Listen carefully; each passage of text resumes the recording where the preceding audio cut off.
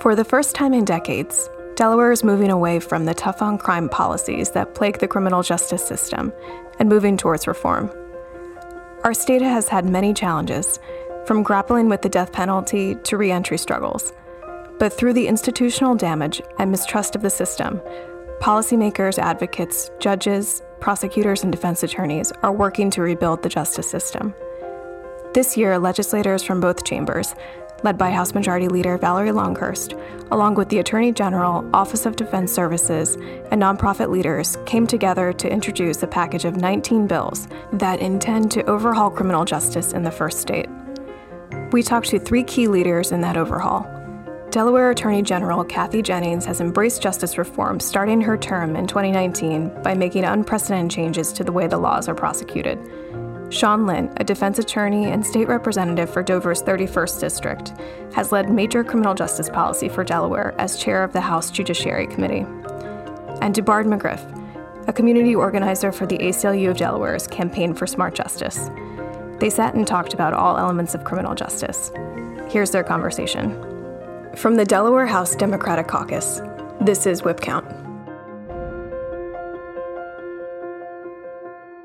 Hello, everyone. My name is Kathy Jennings, and I have been Delaware's Attorney General now for 7 months. How you doing, everyone? My name is DeBard McGriff. I've been working with the ACLU's Campaign for Smart Justice for almost a year and a half. Wow. Doing criminal justice reform. Hey, everyone. This is Sean Lynn. I'm state rep here in Dover. I've been the state rep here in Dover for 5 years now.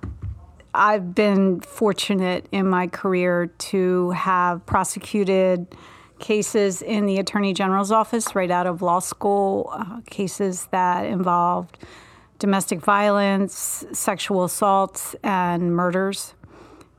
And I've also been very fortunate to have spent over a decade in private practice where I defended people accused of crime and helped people achieve justice in a far different way, including achieving pardons and commutations for people who deserve to come out of the prison system. And so those experiences have really informed a much broader vision of justice than had I remained in the office of the Attorney General throughout my career.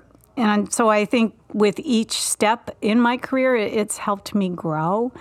And I have another experience that I'd like to mention, and that is working at the Achievement Center, which is a reentry center in the northeast section of Wilmington, where mostly men coming out of prison have an opportunity to get jobs and to get help along the way.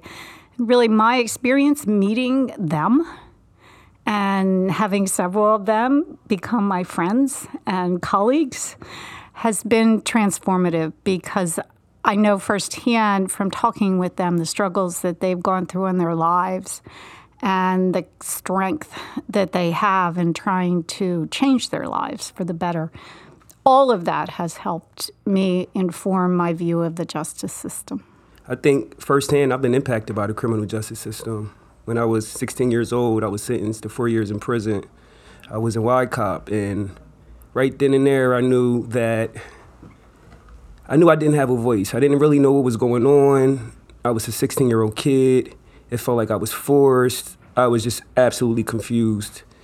And I lived with that experience a lot. And coming home, I don't feel as though I was rehabilitated, but I did have the pleasure of meeting some good people that's been in my corner that really motivated me to live up to my full potential. Like A.G. Jennings said, I started off at the Achievement Center as a peer specialist, working with guys that came home. And I noticed everything that I went through, everyone else went through. It wasn't just me. So I knew that it was the system that had something that was broken. So that started my journey with criminal justice reform. So my story sounds kind of similar to everybody else's. I came in, and this is Sean, by the way. So I started off as a teacher. So I grew up here in Dover, and then I was a teacher in the Bronx, New York, for 4 years at a public school. and which is probably kind of one of the most eye-opening experiences of my life. Kind of having grown up here in Dover, I really did not have any understanding of real poverty or its effect on children and young adults.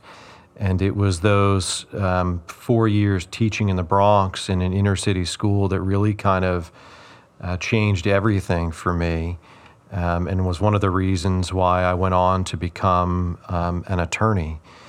My first kind of experience with the criminal justice system was I was a clerk in the Supreme Court for the state of New York in the Bronx, and I wrote post-conviction relief decisions for a judge during law school. And then I went on to clerk for a New York law firm where I did criminal defense work in the 2nd District of New York in federal court. And those experiences kind of cemented the lessons that I learned as a teacher, which are that unfortunately, too often the kind of color of your skin or how much money you have is kind of outcome determinative of your experience with the criminal justice system.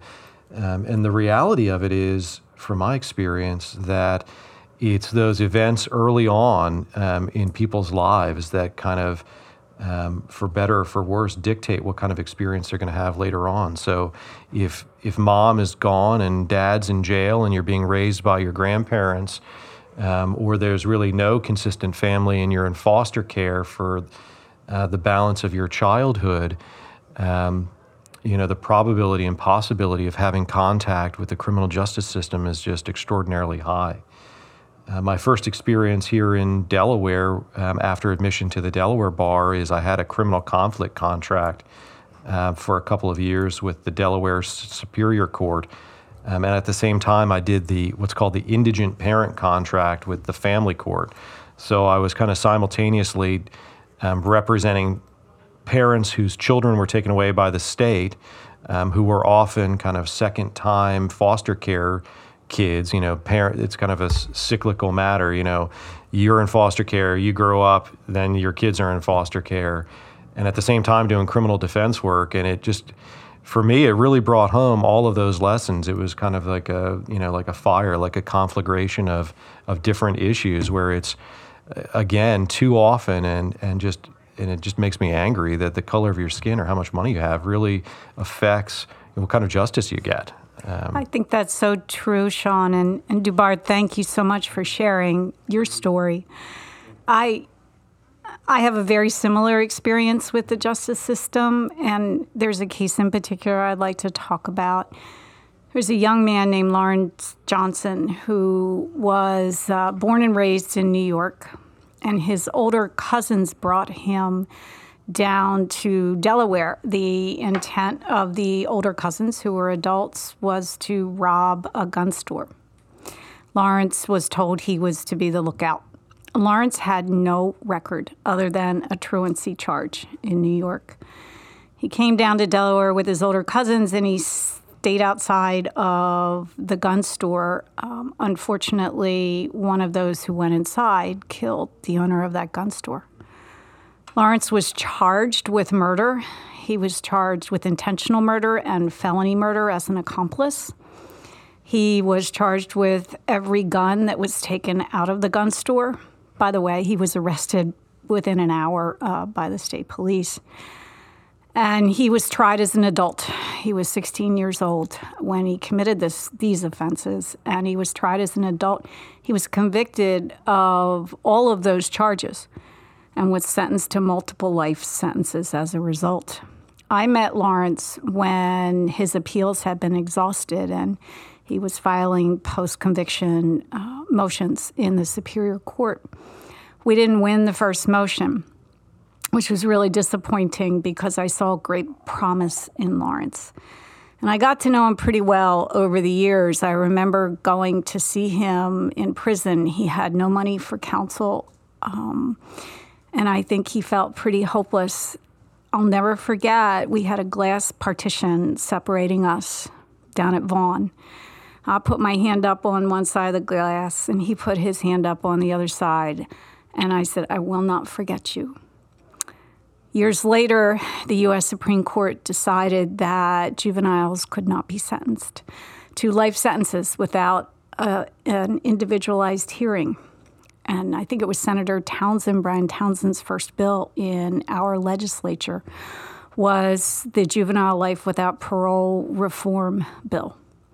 Brian and I worked on that. By then, I was back in the Attorney General's office, and we worked on that bill.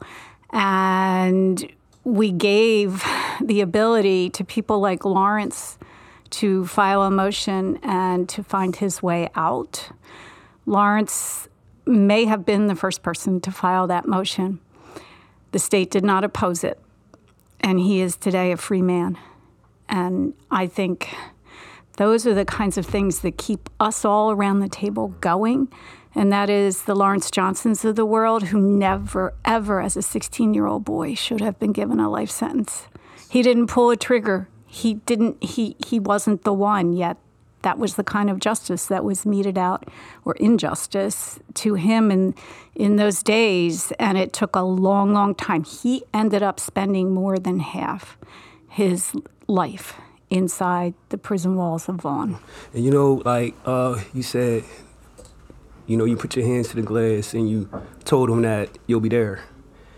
That means so much. I remember coming home from prison. I was 16 when I was incarcerated. I came home when I was about to turn 21. I felt like I wasn't really rehabilitated. I say that I wasn't a bad person. I just didn't come home with any skills to move up to the next level.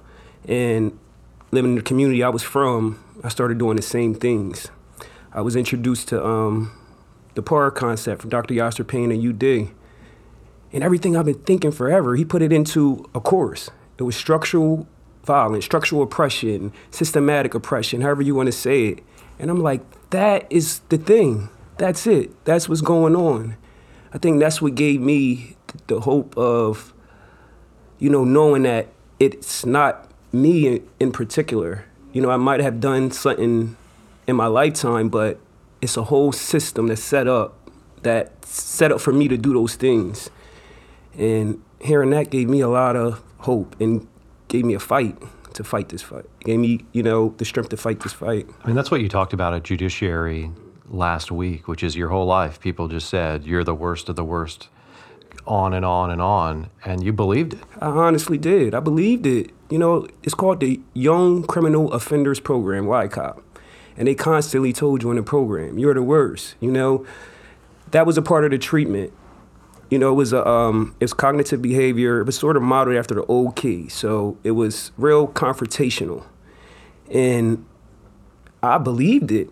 I honestly believed that I was the worst. I ended up leaving YCOP and going to general population, where it was guys that was older than me, and they heard about it, and they sort of, I'm not going to say they glorified it, they accepted me into that world and embraced. And I felt a part, and it made me feel like I was that, until I told you I happened to get into the PAR program, and I'm like, this is the thing right here, So if you tell a child, I think, at a young age that you're horrible, you'll never be fixed. It's just something you're just counted out. They're going to do things to, they're going to believe it. They're going to believe it inside themselves, yes. And that's really bad. It's terrible, and it's terrible that the system would reinforce that. So, Dubar, talking about YCOP, you know it from the inside. What do you think should happen? Well, I honestly believe that when you say that kids are unamenable, they will become unamenable. When you say you are the worst of the worst, they will become that. So by authority figures and statute and law saying those things, you're going to create what you so-called monsters. You're going to create that. That's what the state is creating. They're not saying you're a good kid that did something wrong. Look at what you did. Let's fix it. How can we, how can you become a better person? How can we equip you with the skill set to make you successful, in your reentry? It was just, you were this, we're throwing you on probation, and we're expecting you to come back. I mean, the problem is that for every one of you, Dubard, for every person that's been able to kind of find their way out of it, there are just thousands who aren't ever going to kind of have that epiphany that you had and are able to kind of like pull yourself out, which just makes me angry, honestly. So true. And that's where the fight come in at, I think. That's where this whole criminal justice reform thing comes in at, because I'm sitting there at this table because of I had people in my corner. You know, I didn't get it right at first. I had people in my corner that believed in me and supported me the whole time and walked me through the process, and it worked. It really actually worked. So if we can do this for all the individuals, or even a percentage of them, I would say all of them, like, what could change? I'm old enough that when I started in the office, in the Attorney General's office out of law school, the judges had all of the power. Prosecutors always had a role, and a significant role in the system, but judges were the ones who figured out what's the right thing to do at the time of sentencing. And there's no way I'm going to say let's go back to the good old days, because they were not good old days by any stretch of the imagination. But between then and now, we have seen decades and decades of minimum mandatory sentences that up until a couple of days ago had to be stacked on top of one another under the law. And that had the net effect of shifting power from judges to prosecutors. It was never meant to be that way. I wrote an op-ed in the News Journal in the year 2000 that said, trust judges to be just. We were not meant as prosecutors to have the power over the entire system that we have, to in effect become the judge and the jury. And so now that we're seeing some really good bills go through the legislature, and thank you, Representative Lynn, for what you're doing, and Dubard for your advocacy, and so many others in our legislature, this is just the time when we can start to right those wrongs. I mean, the damage is incalculable.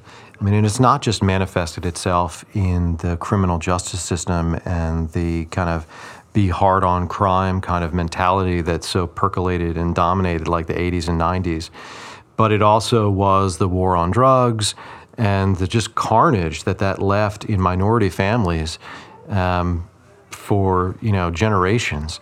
I moved to New York City from Dover when I was 17 in 1993. And it was kind of the height of the crack epidemic in Manhattan and the outer boroughs.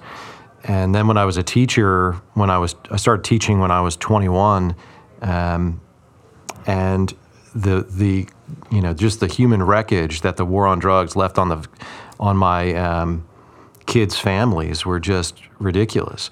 I mean, I don't think that there was an intact family amongst any of the 40 kids that I had in any of my classes in 4 years as a teacher. At least, one out of every two kids, I mean, this is just anecdotally, but at least one out of every two kids that I had a parent that was incarcerated or had some contact with foster care or child protective agencies. I can remember this one time I had a kid and he just stopped showing up to school. So the school that I taught at was in the projects called Parkchester. So I kind of walk over to his house after school. I take the elevator up. I knock on the door. There's hesitation. I can hear people on the other side of the door, but no one comes to the door. And finally, the kid, his name was Reese, opens the door, and there he is with all of his younger brothers and sisters, some of whom in diapers, and the only furniture in the house is like a mattress on the floor and a TV, and there's no adults home. And this kid is in like 6th grade. Mom was out, dad is in jail. They kind of live with grandparents, but it's, the war on drugs has just left generations of minorities, saddled with poverty that, is mind-boggling, and just planted seeds for multiple problems in multiple generations. So our efforts have to be not only focused on kind of reforming the criminal justice system, but addressing what I think is one of the biggest root causes, which is poverty and education. we've just done an utter, the administration and us as the General Assembly in candor has just done an absolutely horrible job addressing education in the city of Wilmington. It's a disaster. It's an unmitigated disaster. You know, really the only hope is that Vice Chancellor Laster is going to be able to fix it all. So that is the hope. And Representative Lynn, to follow up on what you said about the war on drugs, we know from studies nationally, the Brookings Institute to begin with, that drug usage among Black people, white people, is roughly equal. Drug dealing is roughly equal. But when we in the Department of Justice asked for statistics on arrest rates, we learned that for felony-level drug offenses in Delaware, approximately 70% of the arrests are of Black people. Wow. If you look at misdemeanor arrests, that flips, and the majority of misdemeanor arrests are of white people. That formed the foundation of the drug bill that was recently gone through the Senate and now the House, and we're so grateful to you again, Sean, for your efforts in that regard. But you look at the law itself, and the law is racially discriminatory because it disproportionately impacts people, poor people mostly, who live in the city, poor Black people. And so anything and everything we can do to right those wrongs needs to be done. We've gotten a good start thanks to our legislature, thanks to the interest of all the advocates, but that's just one small example of a law that has had a pernicious effect. I could really say, yeah. No, go ahead, man. I could really say from my perspective, I was born in 1984 at, I would say, the beginning of, I don't know, I would think it was the beginning of, the crack epidemic, and raised through the war on drugs. And everything you guys said, I could remember it vividly. I could remember my community growing up. I remember we had strong Black men in our community that would throw community days and buy kids things for school if they needed it. And then it vanished, it stopped. And it was devastation. A lot of people didn't have fathers anymore. It just affected whole generations. And a lot of people that didn't have fathers that were incarcerated from the war on drugs, eventually they end up cycling into the system and being incarcerated. So it affected generations, and it's still affecting generations. Even the kids of those kids are still becoming incarcerated now in the city of Wilmington. So it devastated, dehumanized the African-American community, especially here in Wilmington, Delaware. It's going on right now. I can honestly say the war on drugs was bad. It was bad. It devastated families. It did enormous hurt to the African-American community. And I think it hurts me so much thinking about it, But I got faith that we can truly get it right, working together with these laws that are right here in the legislature and getting them past the finish line. I think that there is some light at the end of the tunnel. We know the problem. We know what was done wrong. Now it's time to take accountability and let's fix it. Let's fix it. We know what's going on. We have to fix it. For the first time ever, we actually have a Department of Justice that is supportive of these efforts. Thank you, AJ Jennings. So, I mean, this is a vast departure from what my experience has been in the legislature over the last 5 years. When we argued things like death penalty or other, even the baby steps, the kind of infancy of some of these bills, DOJ was always in opposition to us. In this instance, Kathy's become a collaborator. She's definitely a champion. It's a team effort, always. Yeah. It's not one of us, it's all of us. I mean, we've been very fortunate that our policy team here at the House has just gone above and beyond with these bills and this package of bills. So, and not to omit the Office of Defense Services, which I inadvertently did yesterday. So this is a shout out to John Ofredo and Lisa Minatola, who have been on board from the get-go and have pushed and pushed and pushed to kind of get us to where we are now. But this is just the beginning. We still have massive... Tip of the iceberg. I agree. Yeah. I agree. And we have a unique time in history, I think, because you, Sean, and the leadership in both the House and Senate are very interested in righting this ship and making sure that our system in Delaware is a model of fairness. And so we've got a lot of work ahead of us. For my whole life, growing up, the way I grew up, the poverty-stricken neighborhood, inner city of Wilmington, during the war on drugs, it was like, that's the system. You do not want to be a part of that. Once you get in, you will not come out. You may see someone your whole life, doing what they do their whole life, just come and get arrested and you'll never see them again in life. So that affects you. That affects you a lot. So I think so when we look at kind of discrimination in the law, we look at kind of two things, like a discriminatory intent and then a discriminatory effect. So on their faces, these bills, and what I mean by the bills passed during the era of war on crime, if you read them on their face, they don't necessarily have a discriminatory intent. You can't kind of suss that out from reading the text of the law. But it's when they kind of get put in place and implemented that you see then the discriminatory effect and the effect on minorities. Kind of the upside, and not to be kind of too hard on those individuals who kind of do this job as prosecutors every day. I've been really fortunate with the guys and women that I deal with in the Kent County side, especially from the prosecutors who I thought have always been very fair. The problem is that the discriminatory effect is inherent in the laws and the policing and everything that comes along with it, coupled with kind of the other societal issues that we just need to address on a bigger scope, which again is education, fixing the city of Wilmington schools, and really the other Delaware schools as well.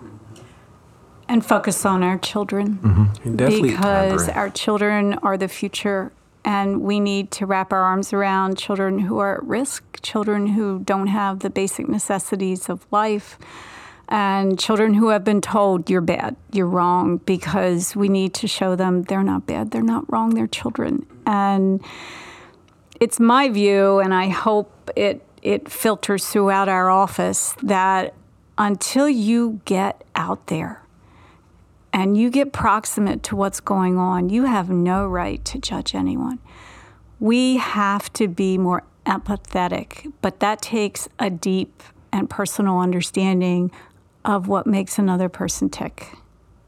I think it's so important that we are in our communities, that we are a part of our communities, and that people believe in us and we believe in them. And that really only happens when you get proximate to what's going on. So I preach that a lot, but I tend to believe that it changed me. I agree. I agree. Understanding is definitely conversations, talking about it, getting it out there. Getting the elephant out of the room is always a good thing. A lot of people are scared to touch on a lot of issues, but it's that time. We have a problem here in Delaware. We have 1 in 9 people are incarcerated. 1 in 3 African-American boys will be incarcerated if we keep on going at this rate. So we have to switch this up. We have to switch it up. And also I would say, along with schools and educating our younger people, we need economic stability. People need jobs. People need opportunities, skills, and things. So they won't have to go back to what they know or defer to illegal things. People have to be equipped with skills to make money, to gain wealth, to get out of that generational poverty gap. Because that's what, in my opinion, that's what systematic oppression is. It puts you in poverty and you are resilient and you do anything when you're back against the wall if your kids need to eat and things like that. So let's get people out of that digging out of the hole, that back against the wall type of mentality and give people the necessities so they can be able to do other things and think about other things besides survival, you know? We also need buy-in from law enforcement as well. I mean, it's far past time for the police in Delaware to come to the table and start being reasonable. I mean, the mere fact that we have another death penalty bill pending before the General Assembly, you know, kind of motivated by law enforcement, just infuriates me. I mean, I can't tell you how many times during the death penalty debates where the police would continue to argue that the death penalty is some kind of deterrent, despite overwhelming scientific data that it's not a deterrent. The majority of criminologists believe that the death penalty is not a deterrent, but you know, they just can't accept that. They have no evidence that suggests that it is. And moreover, they still kind of continue to ignore the disparity in its application as it relates to minorities. So Cornell Law School did a study, an empirical study of the application of the Delaware death penalty, and concluded that minorities are 6 times more likely to receive the death penalty in Delaware if their victim was a white person.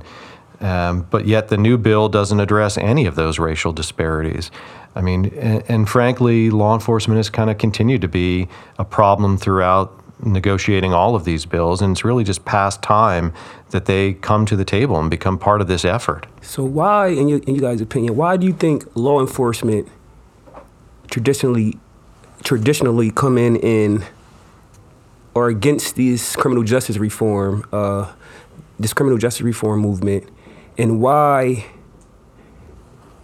do they have so much power in saying, if the science is saying one thing, why do they have so much power in saying otherwise if there's no science backing it? Let me just say, I am against the death penalty, and I have publicly said and will repeat that efforts to bring it back, I will oppose. It has not made us safer, and it certainly hasn't made us a more moral state. I believe that the time has come and gone. It should no longer be the law that we can keep people safe in this state in far more fruitful ways than resurrecting a death penalty and executing people. I agree.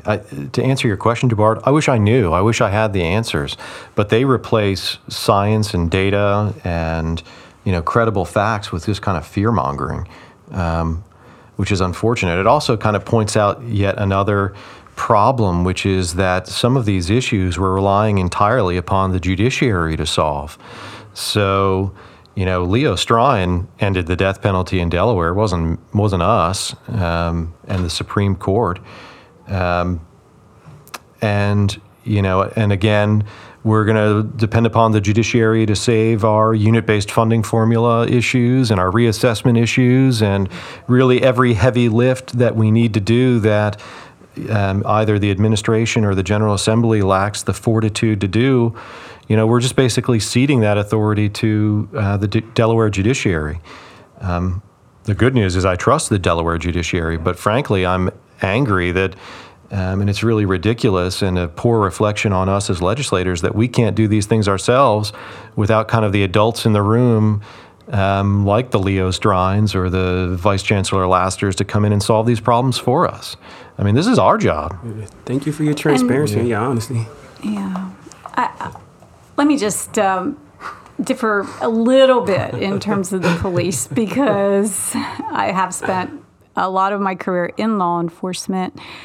I think their intentions are good. I think their hearts are good. I have seen amazing heroism with community police officers on the county police and city police. I think they're afraid that we will be less safe with these laws. But again, I'm just going to reiterate, the sky is not falling. It's bright blue. It's getting better every day. And I know that if we can keep people safe, if the crime rate keeps going down, which it has been, with these reforms, we're going to start to chip away at the resistance that we're seeing. And again, I have seen on the street just amazing work by police officers in communities.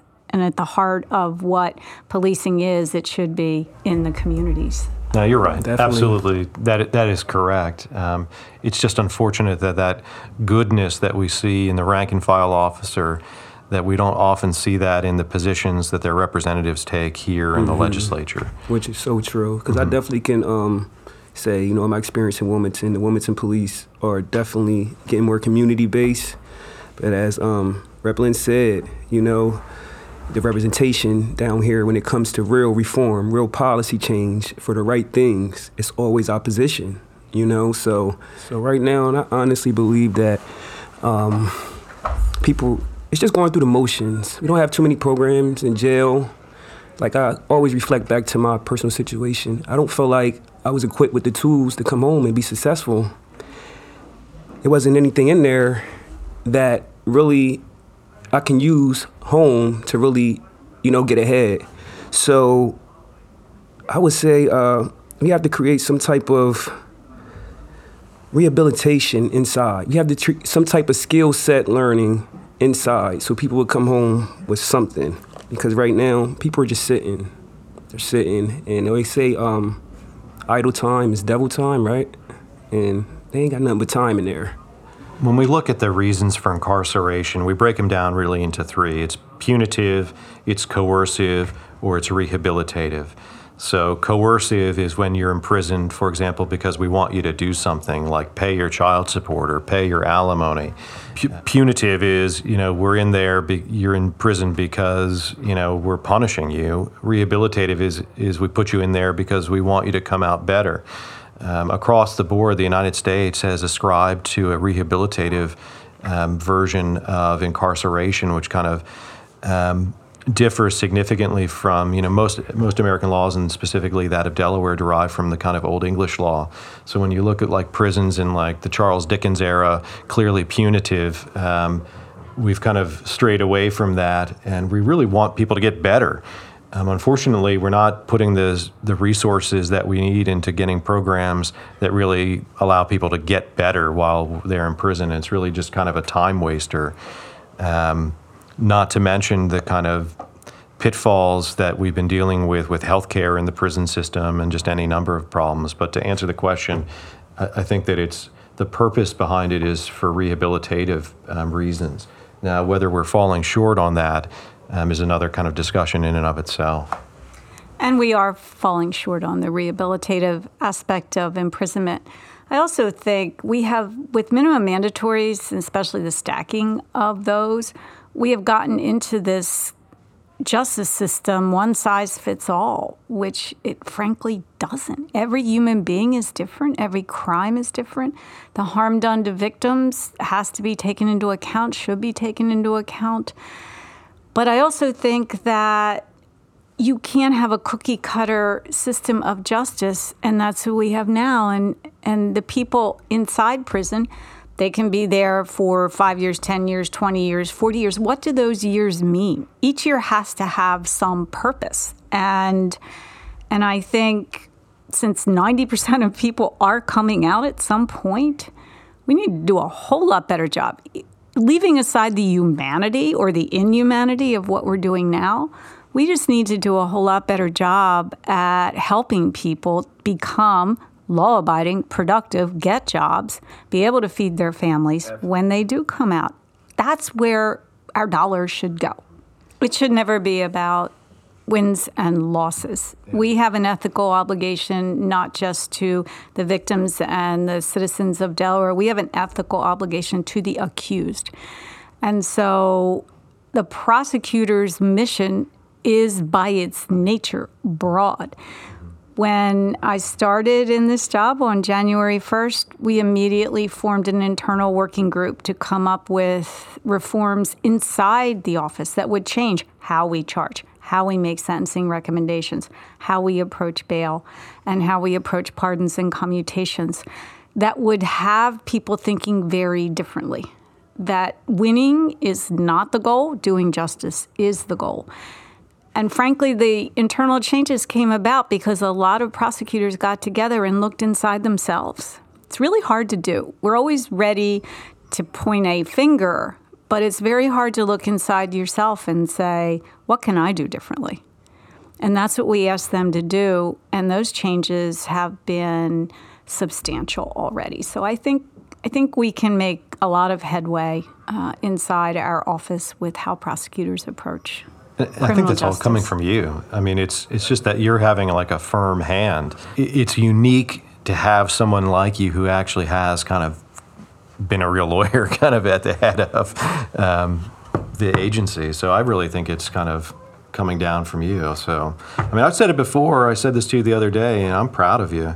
I didn't see it coming, but Kathy Jennings is the new progressive messiah. She definitely is. I didn't see it, but man, it's here. Now she's definitely walking the walk. You definitely walking the walk. I definitely appreciate it. I just have really good people around me. Is Then what you really, I did. And you at the table. No one can do this alone. Yeah. It's all of us together. And I'm just ecstatic, that you opened up the doors and hired, Corey Priest, who's been impacted, and he's a great guy, and I think he's perfect for the job to, really be a liaison between those two communities, the DOJ and the community. Like, you couldn't have picked a better person, and I applaud you for that. Well, thanks, Tubar. We're crazy about Corey. Yeah, I think it's definitely been a renaissance. I think we have a great legislative body here. Our Attorney General is taking charge and leading these efforts, and probably like the first in American history to ever do this type of thing, right? It's serious. And I also could say, what brought up my knowledge and my expertise on this was the ACLU and the Campaign for Smart Justice this Campaign for Smart Justice. We handed out the surveys to the AG candidates and bugged you guys to go do these forums all up and down the state and talk about criminal justice reform and all those things like that, and out to the legislators. So I think the community was well aware of the criminal justice reform movement, and they were paying attention to the Attorney General election in the last election, and I think, it all worked out. It's all worked out. We have a platform now. Let's go.